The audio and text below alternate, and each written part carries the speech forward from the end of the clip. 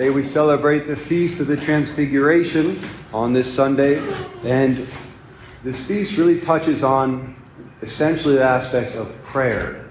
What does it mean to really experience God in our life of prayer? And right now we're in a state of transition, right? A state from going over summer to whether it's going into school, to work, to new relationships, transition. And one thing about transition, it's not about what you're going into, but how you enter into it. And prayer is the how that transforms everything else when we get it right. But speaking of that word how, I had a retreat this last summer, and I had a lot of lights from it. It was a real special time. But at the end of it, sometimes a retreat is like going up a mountain, like the Transfiguration, where you go up, you experience great light and intimacy with God, but then we have to come down. Then you have to just go into normal life again, the day-to-day struggles. And the question I kept asking my spiritual director as I was coming off this retreat was, well, how am I going to take care of this? Or how am I going to take care of that when I get there? Like, how am I going to hold on to the graces that I received so this doesn't just become a momentary thing and it actually stays with me? And he said something to me that really hit me. He said, how is a profane word. How has nothing to do with God. Because how assumes that God won't be there for you to guide you when you get there. The answer you're looking for can never come from a how, but from who. A presence that promises to be with you, to guide you through all that you encounter. And that's what God offers us in our own prayer life. He doesn't offer us a complete system to tell us every answer that we need to our problems. What he says over and over again in the scriptures is, I will be with you. I will guide you. And oftentimes he doesn't even tell us what we need to know so that we have to rely on him. Because the more we understand anything in life, the less we need God's presence, right? So he likes to leave things vague so that we learn to rely on him. And I think that's really important for the context of today's gospel, because we can't understand what's happening in the Transfiguration when Christ goes up this Mount Tabor with the disciples without understanding the context. And what happened right before Mount Tabor was the disciples were with Christ in Caesarea Philippi, and it was the first time in Christ's mission with them when he revealed that his mission was not to convert all of the Jews to follow him, not to expel all the Romans, not to feed everybody, become a social justice warrior, like all these different conceptions of what they wanted Christ to be or thought the Messiah would be. Said, the Son of Man must go to Jerusalem, must be rejected, mocked, beaten, and put to death on a cross, and on the third day rise again. This was a total shock for them. And this is a total turning point for Christ in his ministry. It's no longer this great exaltation where everyone is getting, closer and closer and he's getting a majority of following. This is a time when more and more people will begin to reject Christ as he goes towards Jerusalem. And right after that prophecy that he speaks, in this time of confusion and difficulty and change, he takes them up Mount Tabor. And it's there that he is transfigured before them. And I think Jesus himself, he wasn't just going there to show the apostles, like, look what I can do, And of course, like the old prophet Elijah and Moses appear to him as a blessing from the Old Testament. That's what that represents. The law and the prophets. And what is he talking to them about? In the Gospel of Luke, it says he's speaking to them about his exodus that he would complete in Jerusalem. So he's talking about his passion. And in that, the Father appears to him in the cloud and speaks to him. I think Christ was going up that mountain not to look into the how everything would happen, but he needed the who of his Father's presence.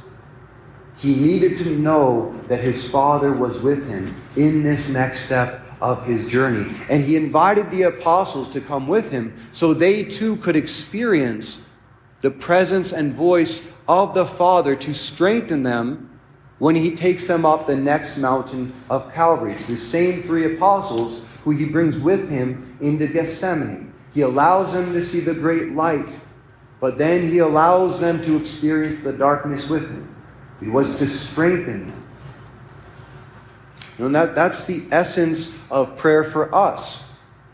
That's what our prayer should be oriented towards, is the experience not so much of a how, am I going to take care of my life, but the presence of God. Just this week, as I'm writing this homily, I go in to do a holy hour in the morning, and I had so many things on my mind, I brought my computer. And I ended up spending my entire holy hour emailing and taking care of business at the office. So I got all these things done. But when I walked out of there, absolutely no presence of God with me. Right? Felt even worse than when I had gone in to pray. But I had all these things taken care of. And the rest of my day reflected that. You ever notice that when you experience God in a day, when you can really experience His presence, it changes the way you walk out after that. And that's why the essential prayer method that I want to talk about today is R. It's very cliche. It's like you pray like a pirate. R. It's that A.R.R. You get the dad jokes again. It's been a long summer, so I have them all built up for you. So A.R.R. It's acknowledge, relate, and receive. It's very simple, but this is really the core of how we are to pray as Catholics. We acknowledge what we're going through. You have to be really reflective of, what am I feeling in my heart? Christ had a lot he was going through in that moment when he went to the Father on Mount Tabor. The fear of losing the faith of all these people who were following him. The fear of the rejection of the very people that he came to save. The fear of the suffering he would undergo on Calvary. And he brought that all to God in prayer. And God responded to it. So the first thing is you have to be honest when you go to pray of, what am I going through? What am I feeling? So if I had gone in to do my holy hour this last week, and instead of trying to take care of everything that I wanted to take care of, I just told God, I feel like I'm overwhelmed. I have too many things I have to take care of. And I don't know how I'm going to get it all done. And then I relate that to God, and then you wait to receive His response. So you acknowledge, you relate, and you receive. And I think we can get too practical with our prayer at times, where it's like, if I just do these external obligations of the rosary and liturgy of the hours, all that's good and necessary, but we don't get to the heart. I think a lot of talking to God is almost like how women talk to men. Yeah, we're talking about genders again. It's been a long summer too of talking about that. So, have you guys ever seen that video, It's Not About the Nail? No, you have to watch that. It's on YouTube. It's hilarious. So it's this woman, she's opening up, and her and her husband are having the conversation, and she's just really upset, and she's like, I just have this constant headache. I just don't feel good. I can't take off my sweaters without ripping them. I keep bumping into things, and I just don't know what to do about it. And then it slowly pans up, and you see a big nail sticking out of her forehead. And the man's just looking at her like, maybe the problem is and before he could even say, she's like, don't mention the nail. It's not about the nail. She's like, and he's just killing himself because he wants to answer the problem, right? And she's like, well, it really hurts me, and I don't feel like anyone understands, and it's this constant pain, and I keep ripping all my clothes, and he's just biting back. He's like, that sounds really hard. And she's like, it is. Thank you. And it's like, that's all she needed. She's like, when you're talking to a woman, it's not about the nail. It's about the experience. Actually, I had to learn this the hard way with, I was talking to Alberto, and Alberto's name's going to come up all the time. That's part of what you get for being my campus minister. But I was like, gosh, I can't get through to my mom and my sister. We're always arguing about these things. And I realized my biggest problem when I was talking to them, I was talking to them like I talk to my brothers. And I made a really bad mistake because I tried to use logic. And it doesn't work the same way, right? It's like Chris Rock once said, men, you have a handicap when you're going into an argument with a woman. Because men, we have a need to make sense. Women aren't going to let sense mess up their argument, So, yeah, that's good.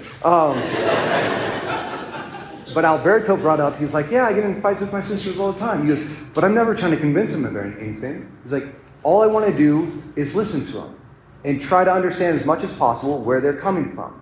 And until that happens, I'm not even going to try to give my point to them. Because first they need to know that I love them and I'm with them and I understand. I was like, that sounds really, really hard to do. He's like, yeah, but he's a pro. But then at the same time, I'm reading this book, 7 Habits of Highly Effective People. And they said one of the major habits that every great leader needs to have is understanding. And if your people that you work with do not feel like you understand them, nothing's going to be related. Right? You cannot actually lead. You cannot have their trust. And so if that's true for all successful people, that means that it's a fundamental human experience that we need to feel understood by the other. When you're in formation as seminarians, you need to feel understood by your formators. When you're in a relationship with your spouse, your girlfriend, boyfriend, you need to feel understood.